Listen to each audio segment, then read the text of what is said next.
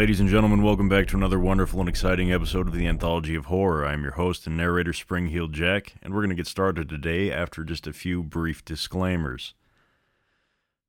First of all, the show might offend you. If you're easily offended, please turn the show off and spare me the negative reviews on the podcast store or the iTunes store, whatever the fuck you call it, because you won't like the show. This is your first and final warning. Second, I use advertisements in the show that I do not own the rights to. They are the creative property of Rockstar Games. That is all. I miss little Vincent so much. He loved to play baseball. I was driving him to practice. I guess I was busy making eyes at the guy driving next to me. I didn't notice he was sticking his head out the window, his blonde hair blowing in the wind. Honey, Vince's hair was black. That's not the point. We're lucky he was adopted, so we just got another. It's my life, and I don't want to forget anything. Documenting every moment of life is very important. Take plenty of pictures of your wife. You never know when she might leave you for another man. It's important to document your happiness while it lasts. And use Vakari Film. When your son wins the game, when your daughter gets herpes. Vakari Film. Memories are forever. Sort of. It's me. Tomorrow, I will dream in green, yellow oceans, and froth on the beach. It's me. I'm an individual. What is love? It's me. Beauty, meaning, and light. I need designer perfume. It's me. Shine. Buy Helmet Shine. Helmet Shine is a fantasy. Helmet Shine is a spectacle. Helmet Shine is you. If you desire it. I'm an individual. What is love? The space between your ears. Meaning, advertising. People on beaches. Shine. Let the children die. Tomorrow, I'm the white rabbit. I dream in black and white. Shine. Own a mystic. Fury. It's me. You're beautiful. That's enough. Shine. Buy Helmet Shine. Ladies and gentlemen, welcome back to another wonderful and exciting episode of the Anthology of Horror. I am your host and narrator, Spring-Heeled Jack. And I decided to bring you another episode this week because I was feeling particularly motivated. Some of you diehard listeners might remember the episode of yore. I believe it was titled Strangely Enough, which was the name of the book that I stole from the library at my old elementary school, by C.B. Colby, and we're going to be revisiting that today because it is a gold mine of spooky shit, and I enjoy reading it, and hopefully you enjoy hearing it. Without any further ado, let's get started. This story's called Babe in the Woods. Frequently, we read of youngsters wandering away from picnic parties and becoming lost in the woods. This is stark tragedy for the parents, even in the day of rescue helicopters, bloodhounds, state police, and a dozen other ways of finding lost children. In pioneer days, a youngster lost in the woods was due almost certain death. Prowling Native Americans and wild animals were common, and there was no organized rescue service to speak of. It was almost a miracle when a lost child was found alive. In June 1783, a couple living in Warren, New Hampshire, set out to walk the mile or so to a neighbor's house near the summit of a low mountain to the north. Their 4-year-old daughter Sarah begged to be taken along, but they decided to leave her home with the other children. As they started off into the woods along the trail following Berry Brook, neither realized that Sarah had slipped away after them. The little girl soon lost the trail and wandered away into the woods. After a while, tired and scratched by briars, she curled up by a big rock and fell asleep. Just as night was falling, the parents returned home. To their horror, they discovered that Sarah was gone. The other children, sure she was with her parents, had not been alarmed. It was beginning to rain as the frantic father called his neighbors to aid the search. They combed the woods until dawn, but found no trace of the small child. From Sunday until Wednesday, the search went on. Dozens of men from miles away looked night and day for at least some sign of what had happened to the small child. On Thursday, a strange thing occurred, an almost supernatural event. At about noon on that day, a man named Heath from Plymouth, 20 miles away, strode up to the cabin and said, "Give me some dinner and I'll find your little kid." As he ate, he told them about a vivid dream he had had 3 times the night before. In his dream, he had found the lost child under a big pine tree southwest of Berry Brook, guarded by a huge bear. The neighbors looked at each other in astonishment, for it was true that some of the men had found the child's tracks along with those of a large bear, but they had not mentioned this to the distraught parents. The implication had been too horrible. Mr. Heath and another settler went off into the woods, heading straight for the spot in the dream. Hours later, the waiting group heard 3 gunshots from far away in the wilderness. This was the signal if the child was found. The 2 men had indeed found little Sarah asleep under a pine tree. But the dream prediction was incomplete, for there had been no sign of a bear guarding her. Later, when Sarah was warm and rested, she was asked about her adventure. She told them then how she had awakened from her nap the day she lost her way to find a big black dog sniffing at her scratched legs.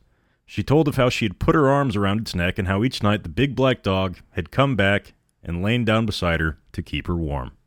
It's kind of creepy considering they'd only found bear tracks around her. I know what some of you guys are going to say. Perhaps it was a shape-shifting demon. Maybe. Maybe not. I'm going with maybe not. This next one is called The Story of John Wilson, which ironically is the name of a very good friend of mine who I think listens to the show. John Wilson was a rather shiftless individual who made a meager living by doing odd jobs hunting and fishing. The year was 1840. The place was an island in Casco Bay, Maine.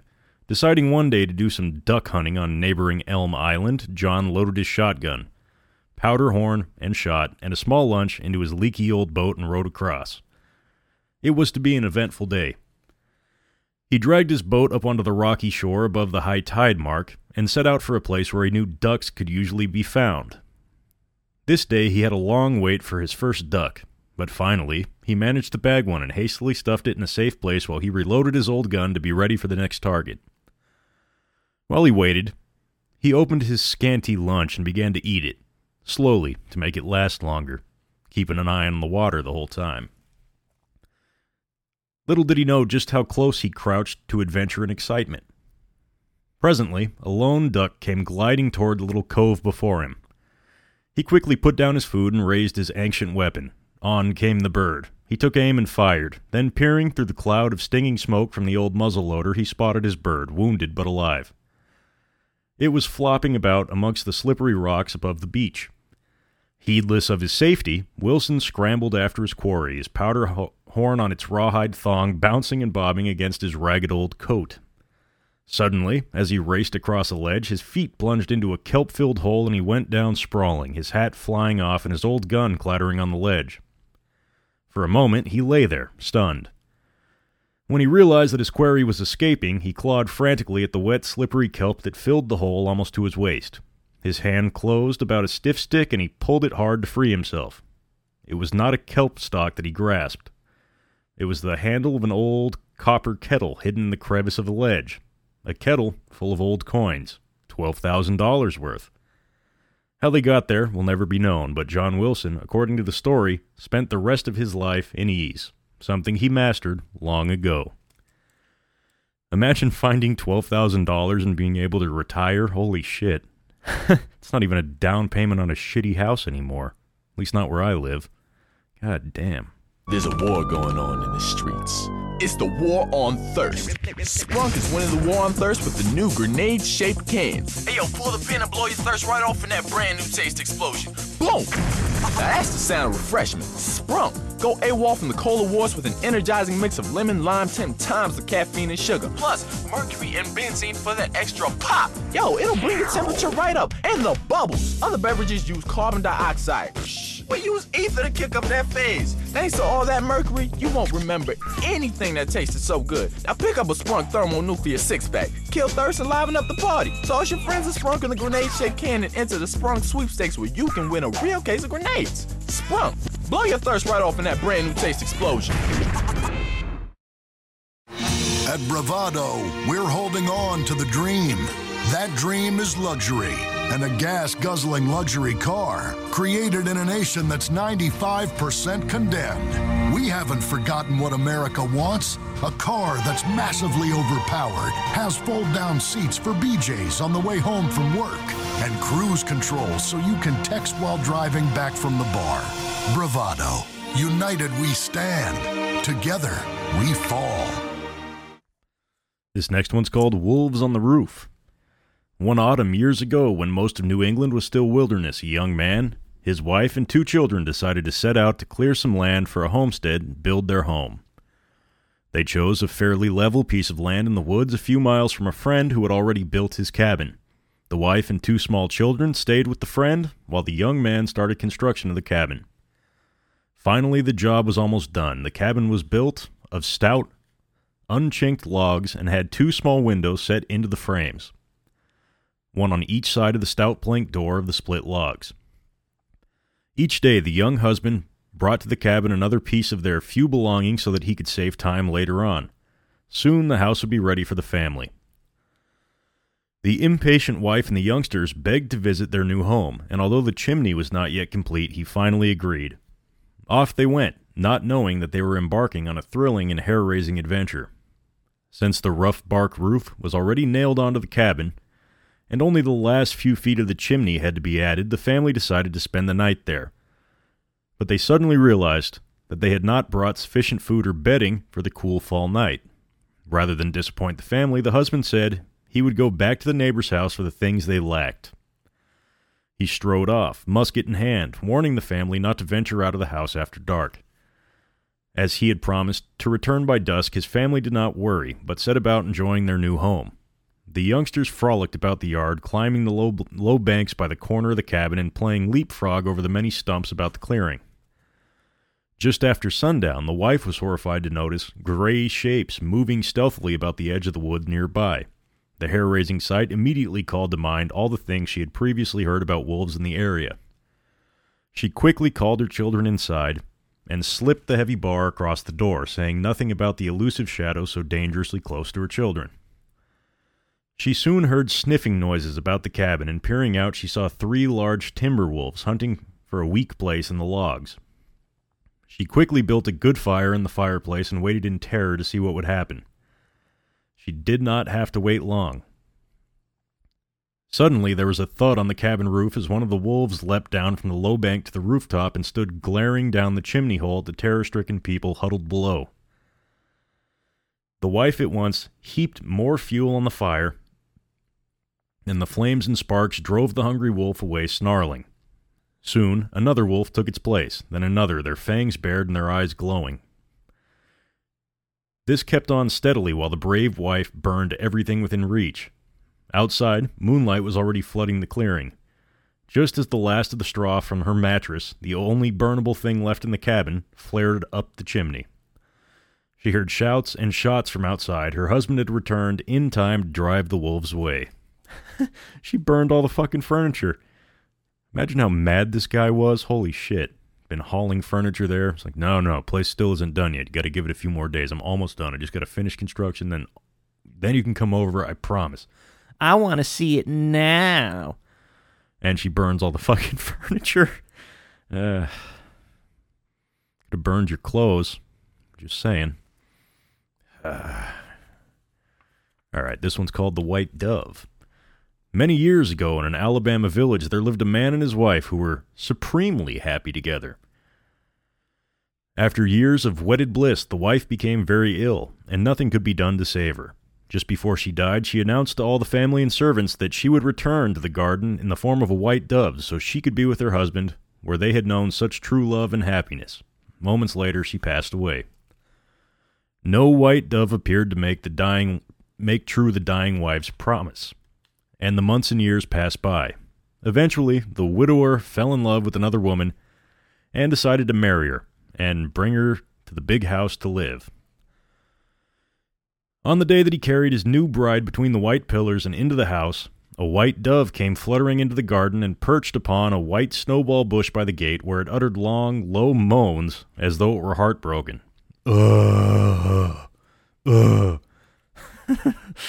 That's what my white dove would sound like. Every afternoon it returned to moan and sigh on the snowball bush. The servants were upset and frightened, for sure enough, they thought the first wife's promise had been carried out at long last. Eventually, the second wife heard of the story, and she too became disturbed. Soon people came from the other village and from neighboring plantations to stare over their garden wall at the dove on the snowball bush. The new wife became more nervous and ill-tempered, and the happy home began to crumble. The husband, frantic, decided upon drastic action. For legend or no legend, he wanted to preserve his new life. The next afternoon, when the dove appeared, he seized his rifle and slipped from the house, stealthily working his way into the garden to where the dove sat, pissing and moaning, on the snowball bush. He raised his rifle and fired. A woman's scream answered the blast of the gun, and the dove flew away, its breast reddened with blood. That night, as the husband slept, he died. No one could ever determine the cause. His widow moved away to be rid of the tragic memories of the past, and the great house soon fell into ruins, and the yards and garden became a mass of weeds. The master of the house was buried by the snowball bush, and his gravestone, they say, is still there. But there are no visitors.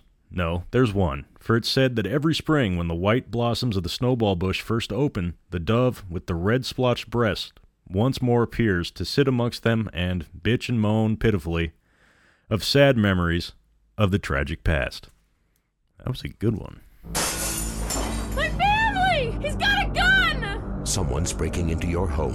What do you do? Call 911? It takes the police an average of 35 minutes to respond to a 911 call. In that time, a burglar could have his way with your wife, smoke a cigarette, flip her over, and go in for seconds. Don't let the worst happen to you. It is vital that you protect yourself. Do it the patriotic way. That's right. Ammunition has all the equipment you need to protect your family from the evils of a liberal society. Fixed, mounted, and shoulder-held submachine guns, mortars, surface-to-air and all manner of heat-seeking missiles, and just in to celebrate the Gulf War, pink and blue tracer bullets so you can protect your family in the dark. Start the week off right on Make My Day Mondays with 2-for-1 on maim, strafe, and kill landmines. Got Gulf War syndrome? Get $10 off all machine gun rentals. Hey, if you love your family, prove it with a gun. Ammunition, protecting your rights. This one's called Witch's Revenge. Years ago, any old woman who liked to keep to herself and perhaps dressed kind of strangely was soon viewed with fear by those who believed in witches. No matter how harmless and gentle the woman might actually be, she was often said to be endowed with strange powers and the evil eye. Quite frequently, circumstances teamed up with superstition to make such an idea easy to believe. In New Hampshire, there once lived a family by the name of Emerson. There were 2 daughters, Sally, the older, and Nabby, the younger. Sally was in love with a young chap, but her parents disapproved of him. They much preferred Stephen Jones. I also know a Stephen Jones. This book's just filled with generic white guy names. A lazy but well-to-do neighbor in whom Sally had no interest. One day, when the menfolk were to be away, Sally planned to meet her true love, who was about to leave to seek his fortune. She was to decide this day if she would join him on his journey. He was forbidden to come to the house, so they had arranged a meeting place. That morning, after the man had left, an old woman came to the house asking for breakfast. Oh, dude, this isn't good. I've played The Witcher 3. I know how this ends. Although this old woman was reputed to be a witch, Sally's mother took no stock in such bullshit. She told her that they were very busy, but that if she wanted to get her own breakfast, she could come in and do so. This angered the woman, and she screamed, "Well, mark ye, my fine lady, 'tis little work you'll get done this day before the sun goes down." And off she stormed in a rage. The girls and their mother were astonished at her fury. But laughingly they went upstairs to get to their spinning before beginning their other chores. An hour or so later, they started down to the kitchen to get the real work done of the day, but the door to the kitchen and street would not open. Its simple latch could be raised easily enough, but try as they might, the door would not budge. They returned upstairs, opened a window, and called to a passerby who had stopped to water his horse at the trough across the street. However, he didn't look up. Again and again they called to people passing by, but nobody seemed to hear them, no matter how loudly or long they called. Finally, they gave up and settled down to wait until the men came home to release them. As the day wore on, they recalled what the old woman had said about their not getting any work done before the sun goes down. When the sun dipped below the horizon, they again opened the window and called to a neighbor passing below. He looked up at once and then came into the house, opening the door with no trouble at all. He looked at them curiously and left, shaking his head and muttering. Their release came too late, for no work had been done that day, and Sally's lover, not finding her at the meeting place, left without her, thinking she had decided to give up on him, so she married Stephen Jones, as her parents had hoped. The disrespect. What a miserable fucking story. All right, this one's called Maximilian's Millions. Somewhere in Texas near Castle Gap, about 15 miles east of the Horsehead crossing of the Pecos River, there lies a treasure estimated to be worth $4 to $5 million. The following story is one of many tragic incidents attending this vast hoard of lost treasure. While the United States was in the midst of the Civil War, Napoleon III of France established the Austrian Archduke Maximilian on the Mexican throne against the wishes of the Mexican people. The new emperor brought with him his personal fortune, and during his precarious stay in Mexico, he accumulated still more gold and jewels to add to his coffers. However, he was afraid that he would never live to enjoy it, and rightly so. In 1866, a year before he was dethroned and executed, he decided to send his fortune to San Antonio, Texas for safekeeping, but it never got there, and it has never been found. The treasure was loaded into 15 ox carts, guarded by 4 Austrian friends of the emperor. The 15 drivers were told that the carts were full of barrels of flour, and they set out for the border and safety. Once across the border, they met 6 ex-Confederate soldiers who told them the route to San Antonio was beset with hostile natives and highwaymen. The Austrian conveniently hired the ex-soldiers to go with them as guards. One night, the soldiers discovered that the flour was treasure and decided that they would steal it for themselves. The next night, near Castle Gap, they murdered the Austrians and the Mexican drivers. Then they buried the treasure with the bodies on top of it and burned the carts. Charred embers were the only visible remains when the 6 murderers set out for San Antonio to spend the money they took with them and to get help to bring back the rest of the huge fortune. On the way, one of the men became sick and stopped to rest, urging the others to go ahead without him. They believed that he was faking and planned to get more of the treasure for himself, so they murdered him. So they shot him and left him for dead. But the wounded man was not dead, and in a day or so, he was able to hobble on after his would-be murderers. Shortly thereafter, he came upon the bodies of the 5, who in turn had been murdered and robbed. He kept on, and stopped at a camp of horse thieves for the night. That very night, the thieves were captured by a sheriff's posse, and the wounded man was thrown into jail with the others. Later, he was set free, but a doctor told him he would soon die of sepsis. In his last moments, he drew a crude map showing where the treasure was buried and gave it to the good doctor. After the renegades and the natives had been driven from the area, the doctor tried to follow the map to the spot where the cart was burned, but he was unable to find it. Somewhere, under a sand-covered charcoal heap, lies the vast treasure guarded by the bones of 19 men who never reached their goal, but were revenged by circumstances. Mikey, where are you? Hi, you can't see me. My invisibility cloak is on. Oh, Mikey, stop drawing pentagrams on all the doors. The Cavern of Sorrow. It's the fantasy game that's sweeping the country, The Cavern of Sorrow. Learn about our exciting history and have fun, too. I'm a holy warrior on a quest. I'll kill you if you don't believe like I do. You can't beat me, stupid. I'm invisible. I got invisibility seeing glasses, dumbass. Lord Zad the Wizard gave them to me. Remember our adventure at Gash Canyon? The Cavern of Sorrow. Gather ye friends and embark on historical adventures. I'll cut your head off with my sword. Oh, no, you won't. I have a metal neck given to me by Gorath of Backdar. I got it when we traveled to the nether regions of Gorthback. There I had 8 wives, 47 kids, and other concerns. The Cavern of Sorrow! It's not just a game. It's a secret society of special friends. Will you find the Cavern of Sorrow, or will it find you? The Cavern of Sorrow! The Cavern of Sorrow, huh? There's a low-hanging fruit joke that I could make, but I'm not going to because I'm a bigger person than some. This next one's called Phantom Schooner. Probably all of us at one time or another have encountered something that was hard to explain. It might be the feeling of being followed, watched, or hearing mysterious sounds in the night, or sensing a strange tall man in Death Valley. It might be a vision of something that wasn't there at all. This is a story of something which apparently wasn't there, even though more than one person was sure that it was.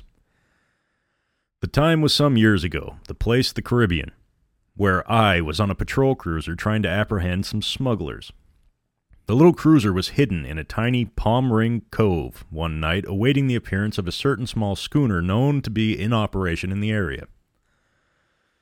The only light to speak of came from the stars and a blinker buoy at sea beyond the entrance to the cove. The moon was down, but by the light of the stars we could distinguish between sea and sky and shoreline. We watched and waited.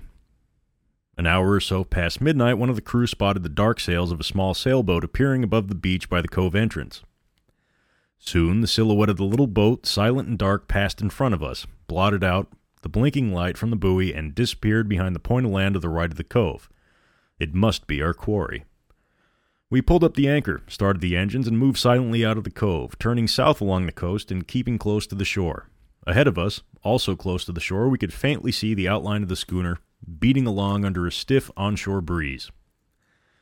As we gained upon the boat ahead, we prepared for what might be more than just a routine checking of a vessel without legal lights. A belt of ammunition was fed into the machine gun on our bow, sidearms and rifles were passed up from the gun lockers below, and the spray jacket was removed from the big searchlight atop the cabin roof. Our procedure in such a contact was to come up a bit to the windward and astern of any such boat, snap on the powerful beam, and then close in for whatever action was required, depending upon what the glare of the searchlight revealed. A small schooner without running lights beating close to the shore late at night could mean almost anything. A careless skipper with a fine disregard for regulations, a forgetful native crew coming home from a celebration in one of the small villages, or it might be the schooner that we were after. We drew close astern of the silhouetted schooner, swung windward of it so that our boat would cut the wind and slow the boat ahead, and snapped on our big beam, but there was nothing there. We swung our huge beam around the area, even up and down, but our quarry had vanished. What had we seen, or what had we thought we had seen? You swung it up into the sky like it took flight? No. Oh, man, that sounds like a Coast Guard story. And of course, if I have any Coast Guard Puddle Pirate listeners, thank you very much for your service. This one is called Bandits Buried Loot. Monterrey, Mexico has been the scene of much lawlessness over the years. It was there that this interesting story began one day in 1885 when 5 bandits held up and robbed a bank. They escaped with about $18,000. Pursued by the rurales, local law officers, and the bandits fled northward across the border and into Texas. During the chase, 4 of the bandits were killed, but 1 escaped with the loot, all in gold coins. When he neared old Fort Belknap, he feared that he would be stopped and questioned by the soldiers stationed there, so he hid out for a few days until he saw his chance to steal a cast-iron bean pot from a farmer's house. He put the coins into this pot and buried it, expecting to come back for it later when the excitement had all died down. Not long after, he fell in with a group of renegades. In the course of an argument, they shot him and then rode off, leaving him for dead. 2 Texans heard the shot and came to investigate and found him bleeding to death and nearly unconscious. But before he died, he told them about the buried loot and said they could have it in payment for trying to help him. With his last breath, he gave them directions. 1 mile from Fort Belknap, 256 steps north of a creek, 86 steps west of a prickly pear tree. It's buried and marked with a swallow fork stick. And it is buried the depth of a wagon rod, with 1/2 of the ring showing above the ground and 3 rocks piled against the ring. The 2 Texans were pretty skeptical of the bandit's story, but sometime later, one of them, a man named Carter, decided to go see if he could find the location mentioned in the rather garbled directions of the dying young man. He retraced the steps of the bandit and finally spotted 3 stones which seemed to be piled over something. As he began to kick away the stones, he heard a rider coming. It was the owner of the property. Rather than share the treasure with him, Carter said nothing about why he was there, and he was ordered to leave at once. Several times later, he returned to recover the treasure, but as time passed, dust covered the half-ring of the wagon rod. The stones all looked alike, and the forked stick could not be found. Had nature cheated him out of the fortune, or had the owner become curious himself and discovered the ring and the treasure? Carter never dared to ask questions for fear that he would tip his hand. But unless the owner found and recovered the pot of gold, it's still there waiting for some lucky person's rainbow to point the way. At Bravado, we don't just make cars, we make America. Farms, fields, football, and getting together with some old friends. It's a diner where the waitress knows your name and gives you a hand job. It's a parade down Main Street with children cheering as their parents' jobs get outsourced overseas to be done by illiterate kids. It's a slow-motion shot of your kids running happy on a beach, ignoring the dead mammals and stricken seabirds washing up from the latest oil spill. Our fires burn bright, especially when you're breaking apart furniture and burning it in a barrel to keep warm while your wife turns tricks to buy food. We know America is hurting. We're in this together, which is why we want you to tell your congressman to approve our newest bailout. Bravado. United we stand. Together we fall. Oh, dude, I remember this next one from when I was a kid. This one gave me the heebie-jeebies when I was a little boy reading this book for the first time. It's called The Painting in the Cavern. From the window of my room in Puerto Rico, I could see the battlements and moats of San Cristobal, the famous old Spanish fort. Many times I explored its underground tunnels alive with giant insects, climbed over its battlements, and visited the famous haunted sentry box down by the crumbling seawall. There was one part of the fort I had never been to, the great underground cisterns for drinking water. I had heard that they were so huge that a rowboat was needed to get about from one side to the other. There's a strange tale about the San Cristobal cisterns. A local resident, the story goes, had persuaded a friend to visit these gloomy, dripping, and altogether unpleasant underground lakes to see what they were. They obtained an old boat and some cars and a lantern, and after considerable trouble getting the boat down through the tunnels, they launched it upon the now stagnant waters of the stone-walled and roofed reservoirs deep within the vast walls of San Cristobal. In one of the gloomy, water-filled rooms, the light of their lantern fell upon an old oil painting hanging on the wall. They rode closer and saw that it was a lovely painting of some religious scene. It was a shame to leave such a beautiful picture there, unseen by anybody. They decided, so with great difficulty, that they removed it and took it to a local man's home. His wife objected, for who knew what germs it carried or who its owner was, but over her protests, the painting was hung on a wide stairway wall. The next morning, the wife saw that it was gone and thought her husband had relented and taken it back. He, in turn, thought she had removed it, and for days neither of them spoke of the disappearance, until the friend who had helped bring it there asked what happened to it after all their hard work. The man and the wife both confessed that they had not touched it. Mystified, the men returned to the underground cistern with the boat, and sure enough, the painting was once more back on the wall deep below the ground. This time, they didn't touch it. And it may very well still be there. Actually, that was not the one that I read when I was a little boy that gave me the heebie-jeebies, but I will find it. Until death do us part. Gosh, I remember that day like it was yesterday. Jennifer looked so beautiful. I knew I'd love her forever. And then she was driving along a canyon and her brakes went out. Well, I'm moving on now and remarried someone half my age. God, I love banging her. I started my life over with Crimson Executive Spouse Indemnity Services. Life can be uncertain, and you never know when your wife will be tragically taken away. Crimson set me up with a huge life insurance policy on my wife. I can't have her back, but now I have a second home. I was devastated when I found out my wife was cheating on me, and even more so when she fell underneath the train. I was nowhere near at the time, and my phone records proved it. My life changed forever. I was a real mess for hours. Thankfully, the week before, I'd met with Crimson. Thanks to Crimson, I've had a penile augmentation and am much more confident with women. Thank you, Crimson. To have a Crimson Planning for the Future kit faxed to you, just dial 1-866-505-CRIM. Okay, found it. This one's called The Light in the Window. On a train going through snow, Mexico one night, some of us were sitting up pretty late telling yarns. One of the chaps in the party told this story. A friend of his who lived in Ontario became fascinated with an old painting he saw in a dingy little store. The picture was of a castle on a hilltop. The scene was dark and gloomy, and every window in the castle was dark except for a small one high in the stone tower.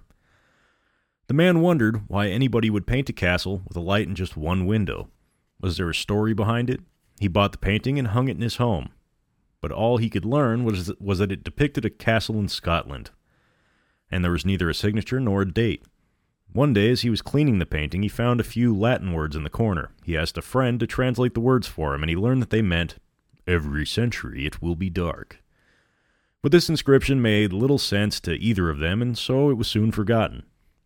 The painting was hung in the man's home for many years, and his children took pleasure in speculating about why the window was lit and who had lived up there in the tower. It was quite a source of conversation for many years, but it was to become even more so. One evening, the owner of the painting was telling some guests about how he had acquired it and all the questions surrounding its background and meaning. The guests wanted to see this unusual and mysterious piece of art, so they all trooped into the hall where it hung. Imagine their astonishment and consternation of their host to see on the painting the window in the tower was dark. They examined the painting and were further astonished to see that the black paint on the once lit yellow window was old and cracked, seemingly matching the paint on the rest of the picture. There were no signs that it had ever been different, let alone bright yellow. After the guests had gone, the embarrassed host unsuccessfully tried to find a solution to the puzzle. The next morning he returned to the painting and felt his skin crawl, for again, the window in the tower was illuminated.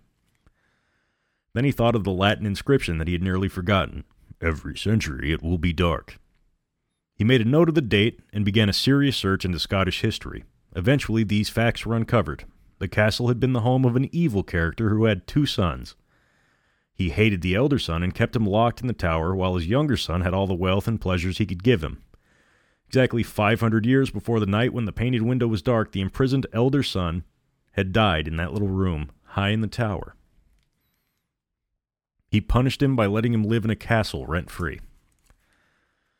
I wouldn't mind that punishment. All right, next one is about San Cristobal again. It's called the Doomed Sentry. San Cristobal harbors another mystery, the haunted sentry box. There are many sentry boxes there sticking out like thumbs. Some have fancy ball tops and others have none, for they were probably knocked off over the years. The sentry boxes are entered through narrow passageways between the walls. From the slit windows, the lonely sentry can observe the sea and other approaches. There is one sentry box that has a weird story. It's below the main part of the fortress and can be seen by looking down over one of the high walls above it. The coast runs west beyond it, and the gray bulk of Morro Castle, another fortress guarding the entrance of San Juan Harbor, looms in the distance. According to the legend, many years ago a sentry was sent to this box to keep watch out to sea. It was a lonely post, and none of the garrison wanted this job, but the men chosen could not disobey orders. So off he went, in spite of a premonition that he would not return. He even mentioned his apprehension to some of his buddies, but they merely laughed in his face. Some hours later, another soldier was sent to relieve him at his post, but the sentry box was empty. There was only a weird, stinky smell that filled the lonely stone structure down by the water. What had happened to the sentry? Perhaps he had defected, run away, or fallen into the water from the narrow walkway between the low approach walls, but there was no trace of him. Even his weapons had vanished. Probably just got a case of "fuck this shit, goddammit, I'm leaving." The disappearance was reported to his superiors, who suspected that the soldier had deserted. That's what I would think. From a high point on the fortress walls above, an officer watched the box and the new sentry on duty. For some hours, all was quiet in the box below the wall. Then suddenly the officer heard a piercing scream ringing out above the roar of the surf. He sprang to his feet for a better look and saw a bright light coming from inside the tiny stone box. The light grew brighter and brighter until he could no longer look at it, and then it faded away as a huge black cloud of smoke issued from the gun ports of the doorways and drifted out to sea, and everything was quiet. The officer gathered together a band of men, and they hurried down the slope to the open stone door. Inside there was silence, for there was no one there. No trace of the second soldier remained, but the inside of the box was black with soot, and a strong odor of sulfur and brimstone was thick about the gray walls. The men fled back to the fortress above, and the haunted sentry box was never used again. This weekend on Weasel. Will you look at the size of that thing, ladies and gentlemen? There's the real world, and then there's ours. My God! Thunder Beast is out of the ring, and he stabbed Dr. Diavolo with his Cyclops serpent. That's a triple roundhouse Hail Joseph grapple smash. You don't see that very often. There are gods, and there is man, and one must fight for the Intergalactic Wrestling title this weekend. You can't run, Hammerfist! When I stick your head between my legs and pile drive you up and down repeatedly, then you'll know what kind of man I am. It's entirely believable sports action. Grown men fighting in leotards with their bare hands and thighs. This is manly, not homoerotic. See as Thunder Beast fights the primordial force of Brontosaurus Rex, the wrestling caveman that drags his woman around the ring by her hair. The wrestling match that the world has been waiting for. And watch the group wrestling match that has some saying we've gone too far. 6 men, 1 ring, no way out but down. Watch the epic battle and wonder at all human culture. Sunday night on Weasel TV.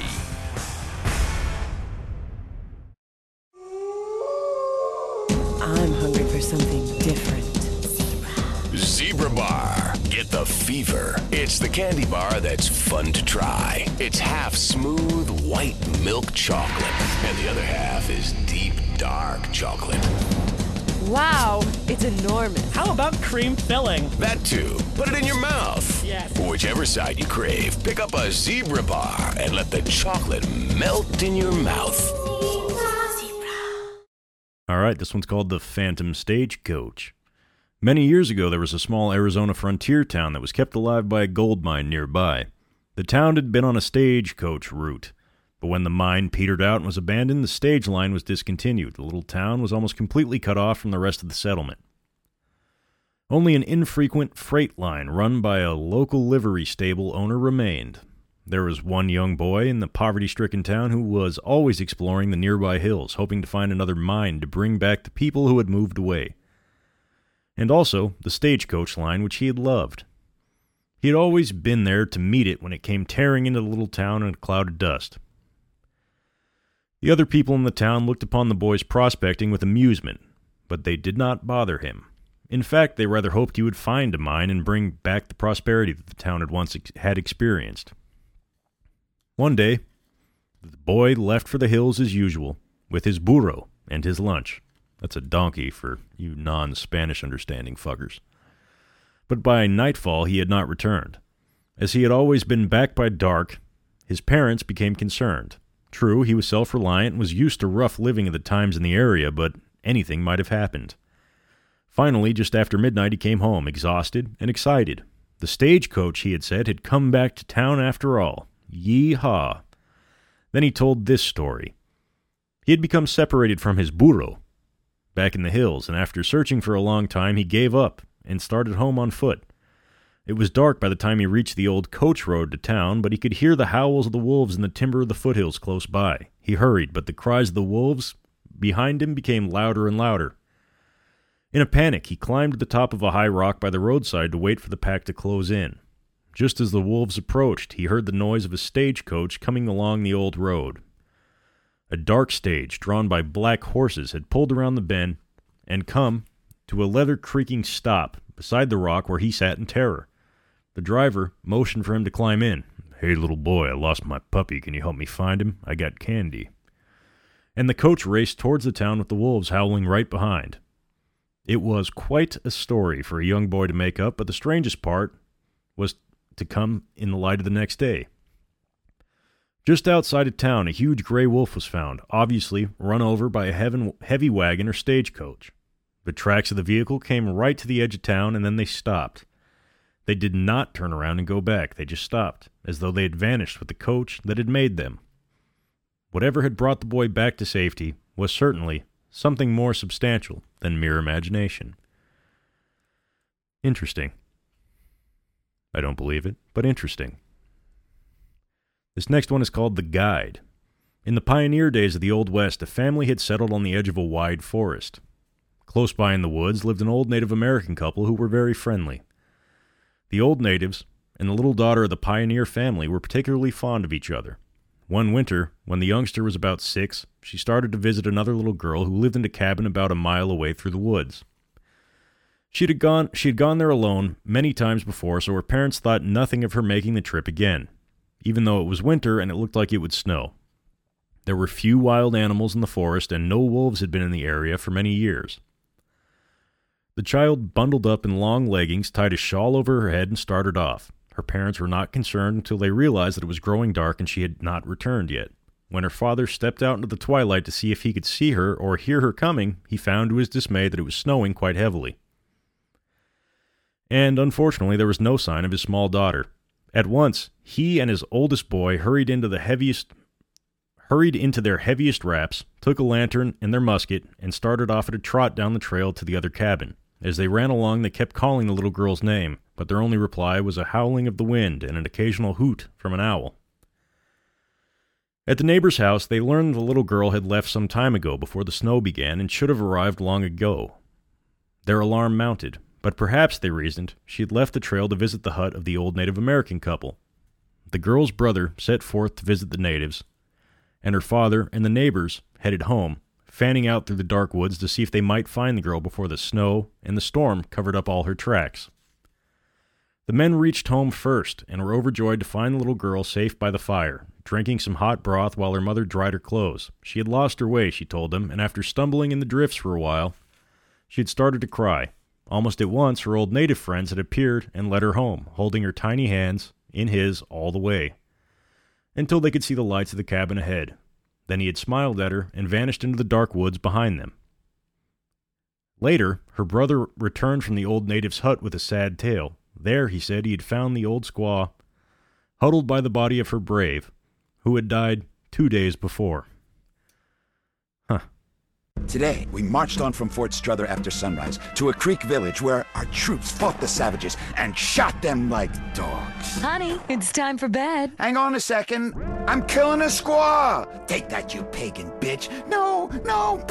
Him and his commemorative miniatures. My husband was getting so bored working and he didn't have an interest to spend money on, but he's always loved history. Then I heard about grown men who like to play with toy soldiers. War is so interesting.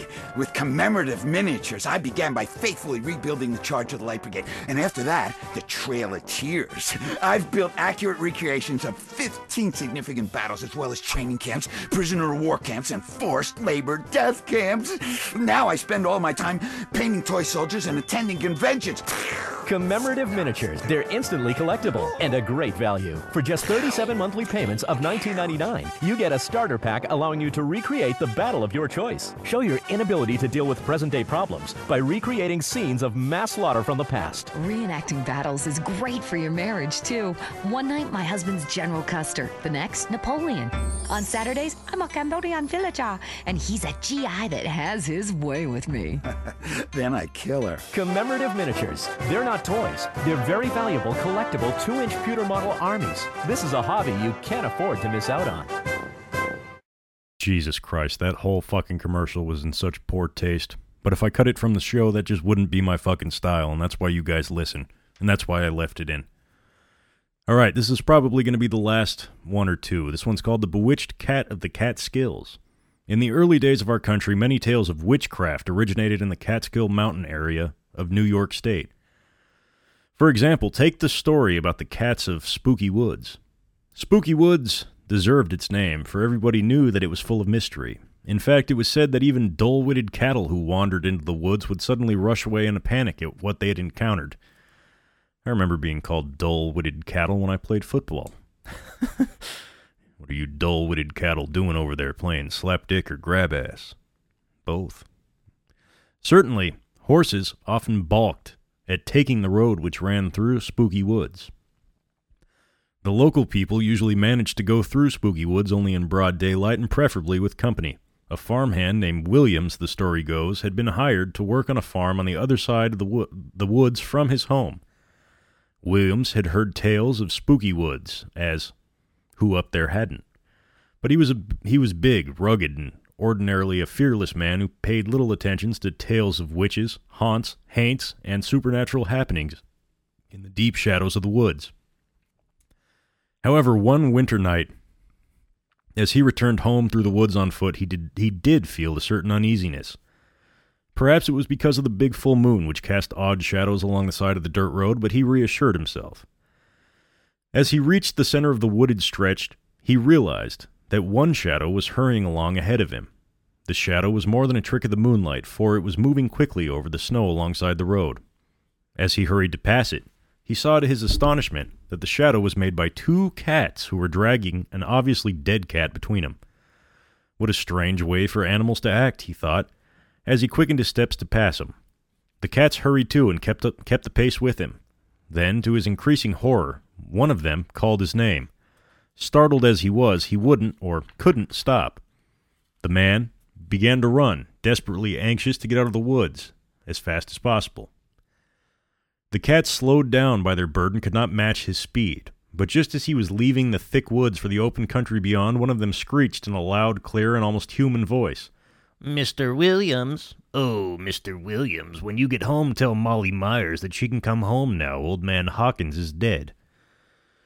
Terribly shaken by his experience, Mr. Williams raced on to the security of his own home, but when he reached its warm, friendly atmosphere, he hesitated to tell his harrowing experience.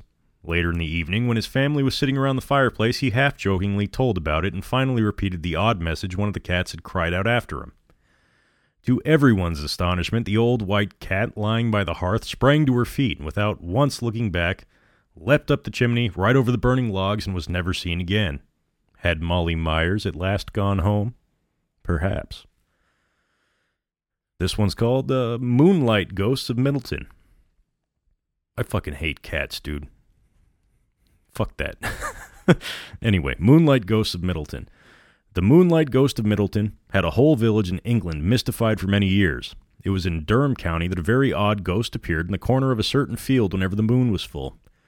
Many people had seen the dancing, flickering, ghostly light, but nobody had dared to cross the moonlit field to challenge the apparition.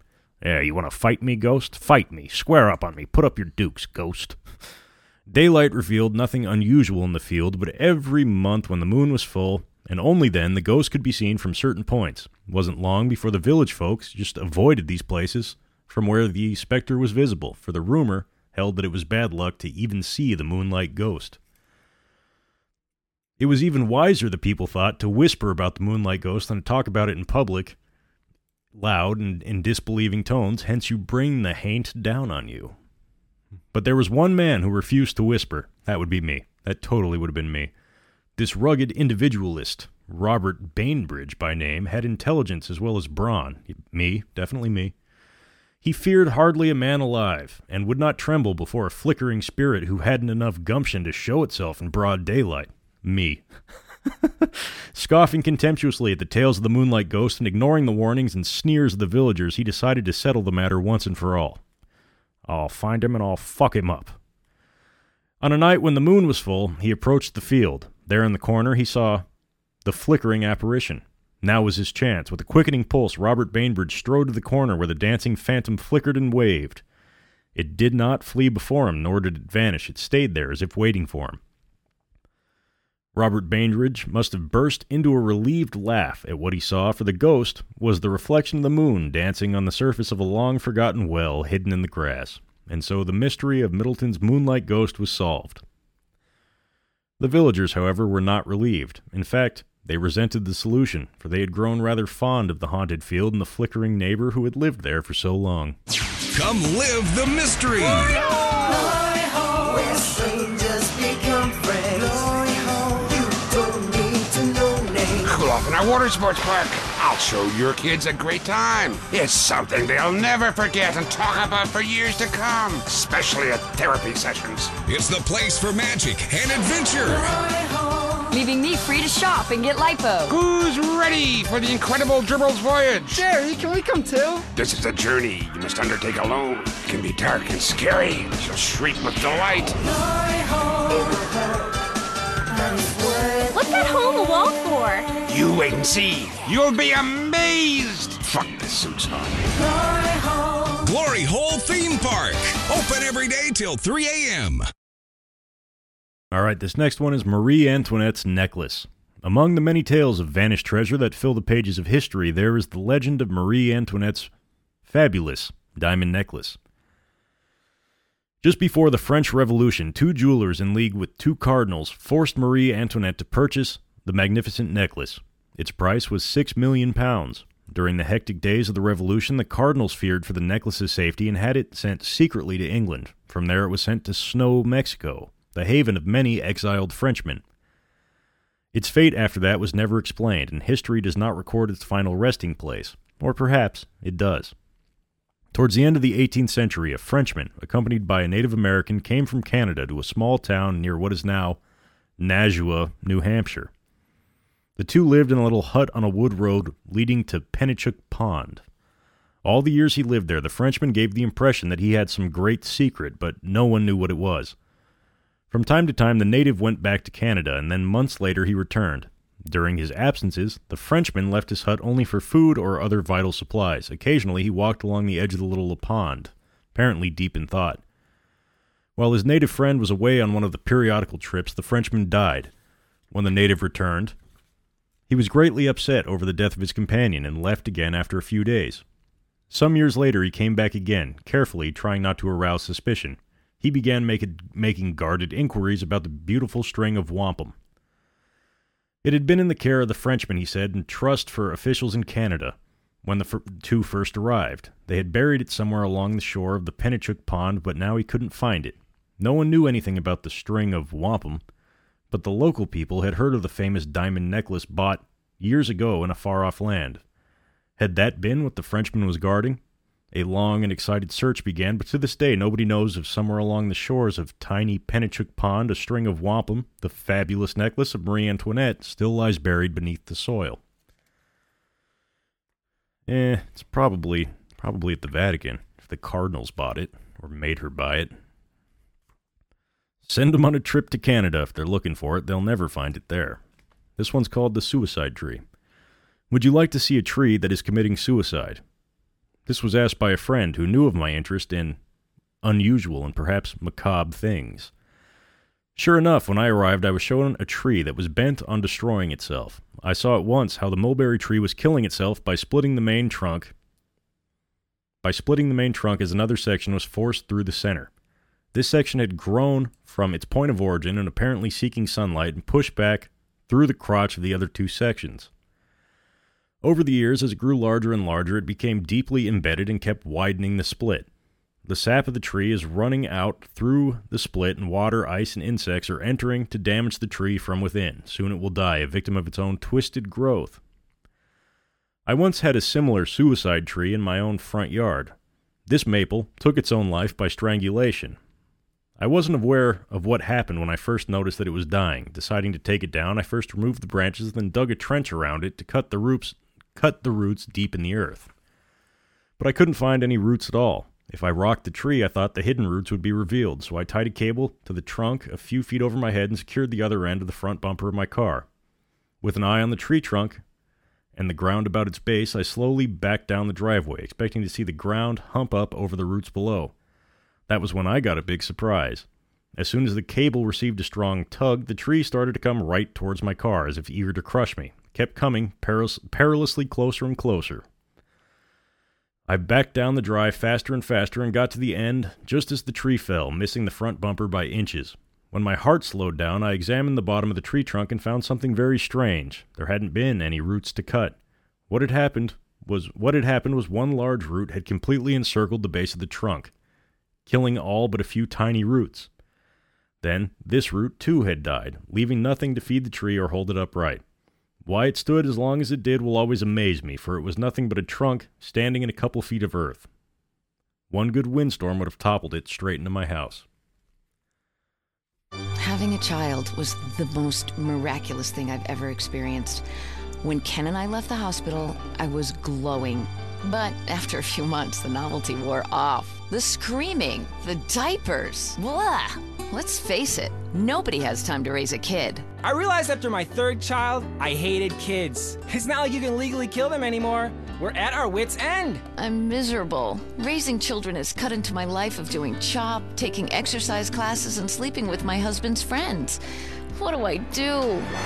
You need a nanny! All parents need a helping hand now and then, sometimes full-time. At Hampshire Nannies Limited, all of our nannies were trained by professionals in England. Your little darlings are our priority. If they act up, they'll be punished properly. None of this time out or go sit in the corner business. We'll bring your children up in the classic English manner by making them learn Latin and beating them half to death in a single-sex environment. Discipline gave us an empire. What's more important, your happiness or your children's future? Call Hampshire Nannies today. Say it with me. I need a nanny. I'll bang the nanny.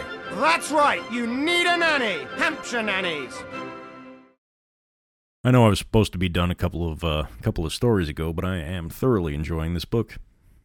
This one's called Black Knight of Canterbury. It is commonly believed that animals, particularly dogs, can sense the presence of ghosts or other supernatural beings when us mere humans are not aware of them. Perhaps this is true. A lady I heard about was visiting a small English town. She had her terrier with her, and it was her custom to take the pup for a walk every afternoon. Since she was a stranger in town, she asked one of the local people where she could walk her dog without losing her way. If she went a certain way, she was told she could take a lane to the left and keep left. She would come back to the inn with no trouble at all. "Oi, you go there, you take a left, you take another left, and you'll be back in your front yard." I think there would be another left again, yeah. 3 lefts. It was gray and misty as she set forth, her dog at her heels, on what she thought would be a pleasant walk. Presently, she came to the sunken, grassy lane and started down it in the mist. The little terrier dog raced ahead, enjoying his freedom to explore. Suddenly, she saw her pet stop short, take a fat dump. For a moment, he was still, staring ahead in the mist. Then he tucked his tail between his legs, and with his back hair raised and his ears laid back, he raced back to her and hid under her long skirt, trembling and whimpering. She peered intently down the lane, but could see nothing. A moment later, a strong blast of air struck her and passed on behind her, such as she might have felt if a galloping horse had come thundering by.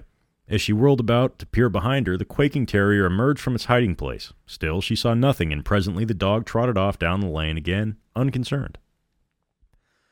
Later, back at the inn, she told of the dog's odd behavior. The innkeeper nodded, neither puzzled nor surprised. She was not the first, he said, to meet the ghost of De Tracy, one of the 4 Black Knights who had murdered Thomas A. Becket, Archbishop of Canterbury, in 1170. After the murder, the 4 knights had raced off in separate directions to avoid capture. De Tracy, riding at full gallop, had taken the road from Canterbury to Dover, which had once gone through the grassy lane. Even centuries later, when it was misty and gray, walkers on the lane had felt the rush of the wind of the ghostly murderer once more racing past them in a headlong flight. What sight had filled the spunky terrier's heart with panic? Could it be that he had peered back through the ages to see that oncoming horse and its infamous rider? Perhaps it is true that dogs can see what we cannot. This one's called The Senora of Cottage Gardens. In Natchez, Mississippi, it said that the ghost of a young and beautiful senora still wanders among the magnolias of Cottage Gardens. It all began many years ago, long before the Civil War, at a time when Spain owned that part of the country, and a Spanish representative, Don José Vidal, was governor. Don José lived in a low, rambling white mansion of heavy timbers surrounded by magnolias and catalpa trees, unlike the huge, double-galleried homes built later. While he was acting as governor for his country, he sailed home to Spain and returned with the lovely young bride to be with him in this foreign land. She was small and delicate, with great charm and dignity, and soon she made many friends. Cottage Gardens was the scene of many a gay party in the months to come. Hardly 2 years had passed when frightful epidemic of yellow fever struck almost overnight. All of Natchez was ravaged by the dread plague. Not even the governor's woman was spared. In her room above the magnolias, she too came down with fever and soon knew that she would die, for in those days nothing could be done for the sufferers. She also knew that the plague victims were buried as quickly as possible, so there was no time for a fine funeral. Her request was that she be buried on the high bluffs overlooking the Mississippi River she had grown to love. When the end came, she was laid to rest in a hastily erected brick vault on the bluffs. The governor then fled across the river to be safe from the plague running rampant over the land. From his haven, he could see the tiny vault high on the cliff. Jesus. And every night he prayed for the soul of his young bride. Ever since then, people have said that the gardens of what was once the governor's mansion have been haunted by the ghost of the governor's woman. During the Civil War, soldiers who were billeted in Natchez claimed that they saw a flitting female figure among the magnolias, a figure that refused to halt to challenge and eluded pursuit like a specter. Persons passing on the King's Highway close by often reported seeing the figure, and even today many claim to have seen the Doña's ghost flitting about the shady gardens. Even those who do not believe in ghosts wonder why at certain times dogs whine and slink behind their master's legs when passing the old house. Could they alone see the pale and beautiful hostess of Cottage Gardens roaming about? It's said that when she appears, her dimly glowing figure is followed by a faint melody not unlike that from a guitar. It's sad, too, that the melody is foreign and sad, and with a Spanish rhythm. Perhaps the ghost of Don Jose has returned as well to keep his phantom bride company among the moonlit shadows, under the magnolias, along the Mississippi. And I did a little research, and I actually found the song that it's alleged blows in the wind there, and I'm going to play a little bit of it for you, because I think you'll like it.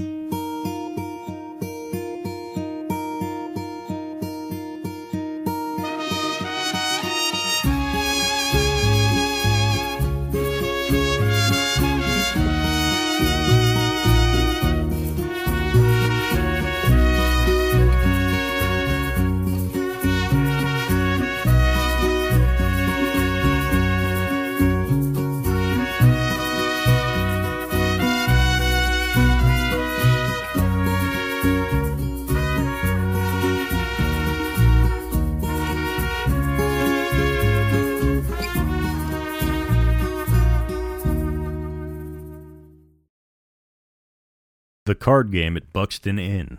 On a cold and stormy night around the turn of the century, the patrons of the Buxton Inn in Maine were sitting around the roaring fire in the tap room, swapping yarns and drinking a warming brew. Suddenly there was a loud, insistent knocking at the door. The innkeeper hurried to open it, and a young man entered. His rich clothes were trimmed with gold lace, and he carried a cape over his arm. What a dandy. He shook the snow from his tall beaver hat, stamped his booted feet, and strode to the fireplace. The others looked up with interest, admiring his fine attire, but thought nothing of it, but it was somewhat old-fashioned and unusual for the area. Undoubtedly, they thought, he was a traveler from some distant city. One of them offered him a place close to the crackling hearth and suggested that he join them in a game of cards. With a cheerful smile, he agreed. As the evening and game progressed, the young man had uncanny good luck with every deal of the cards. The other players all felt that there was something familiar about the handsome young man, as though they had seen him many times before but couldn't place him. Oddly enough, he knew many of them by name, but he never introduced himself. It was nearly morning when another patron entered. As he removed his great coat and boots, he called to the innkeeper. "I say, what's happened to your sign? I thought I must have showed up to the wrong tavern." The others looked up in startled surprise and then rushed to the window to see the swinging sign outside the door. Wiping the steam from the glass, they saw with astonishment that there was nothing upon the sign but the words Buxton Inn. But the painting of the young cavalier was gone. Then they knew. With wonder and fright upon their rugged faces, they turned once more to the fireplace, but the dapper young card expert was gone, leaving nothing but a small puddle of melted snow beneath the chair where his boots had rested. No wonder he'd looked familiar. Almost fearfully, they turned again to look at the tavern sign. It must have been a trick of the storm, for now, as clearly as ever, they could see the painting of young Sir Charles, resplendent in his tall beaver hat and flowing cape, as he had stood for many years. Then something else caught their eye, something they'd never noticed before. One of his pockets on his breeches seemed to be bulging as though with many a kind of coin, and a smile played about his painted mouth. The kind of smile a young man wears when he's been lucky at cards, or been busy plowing your wife. Ocean-born Mary. Some connection with pirates or ghosts or buried treasure is enough to give any house an element of fascination. It's a very unusual house that has a story of all three. And the house near Henniker, New Hampshire, known as the Ocean-born Mary House, is truly unique. In 1720, a band of settlers left Ireland and headed for New Hampshire. As their ship, the Wolf, approached the Atlantic coast, she was fired upon by a sinister-looking vessel, bearing down upon her with full sail. The captain of the Wolf hauled sail and came to a stop as the other vessel drew nearer. Man, should have named your boat the Sheep, or the Possum. Immediately, a motley crew of pirates boarded the Wolf and swarmed over her decks. Their leader, a swarthy buccaneer called Captain Pedro, ordered all the crew and passengers of the Wolf to be put to an immediate death, and the ship plundered and sunk. He was tearfully informed that a passenger named Elizabeth Fulton had just given birth to a baby girl in the cabin below deck. The pirate's eyes grew soft, and he seemed to waver in his plan to murder all aboard. Then he made a deal, which was as startling as it was unexpected. If the newborn baby were named after his dead mother, Mary, he would spare everybody on board. It was quickly agreed, and he left at once, sending back some rare silk to be used later for Mary's wedding gown. Arr, take it as a gift. From that time on, the girl was known as Ocean-born Mary. When she grew up and married, she wore the gown of pale green silk that Captain Pedro had provided. The pirate, an old man by this time, went to New Hampshire to end his days and built the great old house on the hill. When Ocean-born Mary's husband died, the pirate invited her to join him and share his fortune for as long as he would live. She agreed. One day, she returned from a trip to find him slain with a cutlass. All the servants were gone and the house was deserted. Mary stayed there until her own death in the early 1800s. The old house built by Pedro in 1760 still stands in a fair state of repair and today may be visited by arrangement with the present owner and occupant, Mr. Louis Maurice Auguste Roy. It's quite an experience. When my daughter and I visited, we were shown through its huge rooms, old hallways, and mysterious alcoves. In one room, a huge fireplace has a great granite hearthstone fitted with an iron ring in the center. The stone, which weighs many tons, covers the last resting place of Captain Pedro, for it's said to be the top of his tomb. Mr. Roy had told us that he lived in this old house with his mother, and as we were looking at the stone, a lady passed silently by the doorway to the outer hall. My daughter and I watched her, but she did not join us or listen to her son repeat the familiar tale once more. We thought no more about it. We climbed the high-railed stairs to see all but one of the upper rooms, and noted the high-crowned floor similar to a ship's deck, for Captain Pedro's carpenters had been more used to building ships than houses. We saw the old pieces of Ocean-born Mary's wedding dress and heard all about the details of the search for the buried treasure around the house. As we were about to leave, Mr. Roy again mentioned his mother, and we expressed regret that she had not joined us when we saw her in the hall. Mr. Roy looked at us searchingly. "My mother," he exclaimed, "in the hall? Ha! Balderdash! Why, she hasn't been out of bed in months. She's a helpless invalid." So just who was it that we saw pass in the hall door as we stood by Captain Pedro's tomb underneath the hearth of the Ocean-born Mary house on that wind-swept day? Let me ask you something. Have you ever seen a real dinosaur? Of course you haven't, and you never will. Fact. That's because they never existed. And science is a lie. I mean, have you actually ever seen a sperm? We've all tried. All you have to do is read and understand the Epsilon Tract, and the secrets of the universe will be open to you. This is a life-altering experience.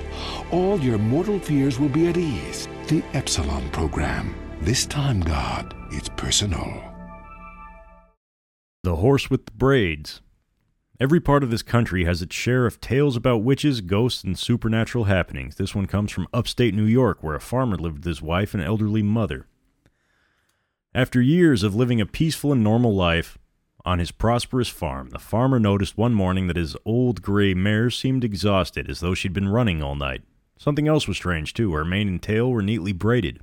The next morning, and the next, he found the mare in the same condition.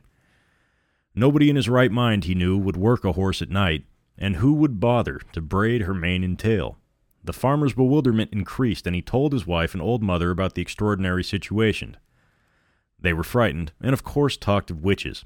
His mother was particularly worried and begged him to let things alone.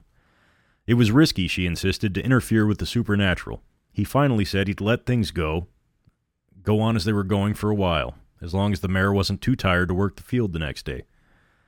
And so it continued for several weeks. Each morning the horse was tired, and each morning her mane and tail were neatly braided. One night, shortly after midnight, the farmer had to get something from the stable. As he entered, his lantern held high, he was startled to see a huge jet-black cat sitting upon the horse's back. The horse was trembling as though in a panic, and her mane and tail were neatly braided. In a rage, the farmer seized a handy pitchfork and rushed at the cat, jabbing its back with 3 sharp tines as it leapt away. The horse whinnied, and as the farmer calmed the animal, he was astonished to see the mane and tail slowly unbraid themselves and hang naturally again.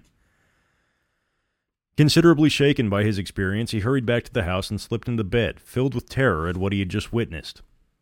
The next morning, he hurriedly dressed and rushed downstairs to tell his wife and mother about the night's adventure, but his mother refused to leave her room, claiming she was ill.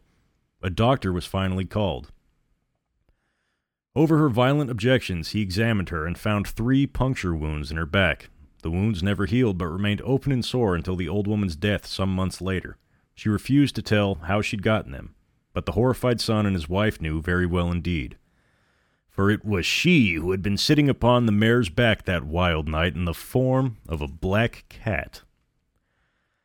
Ugh, gross.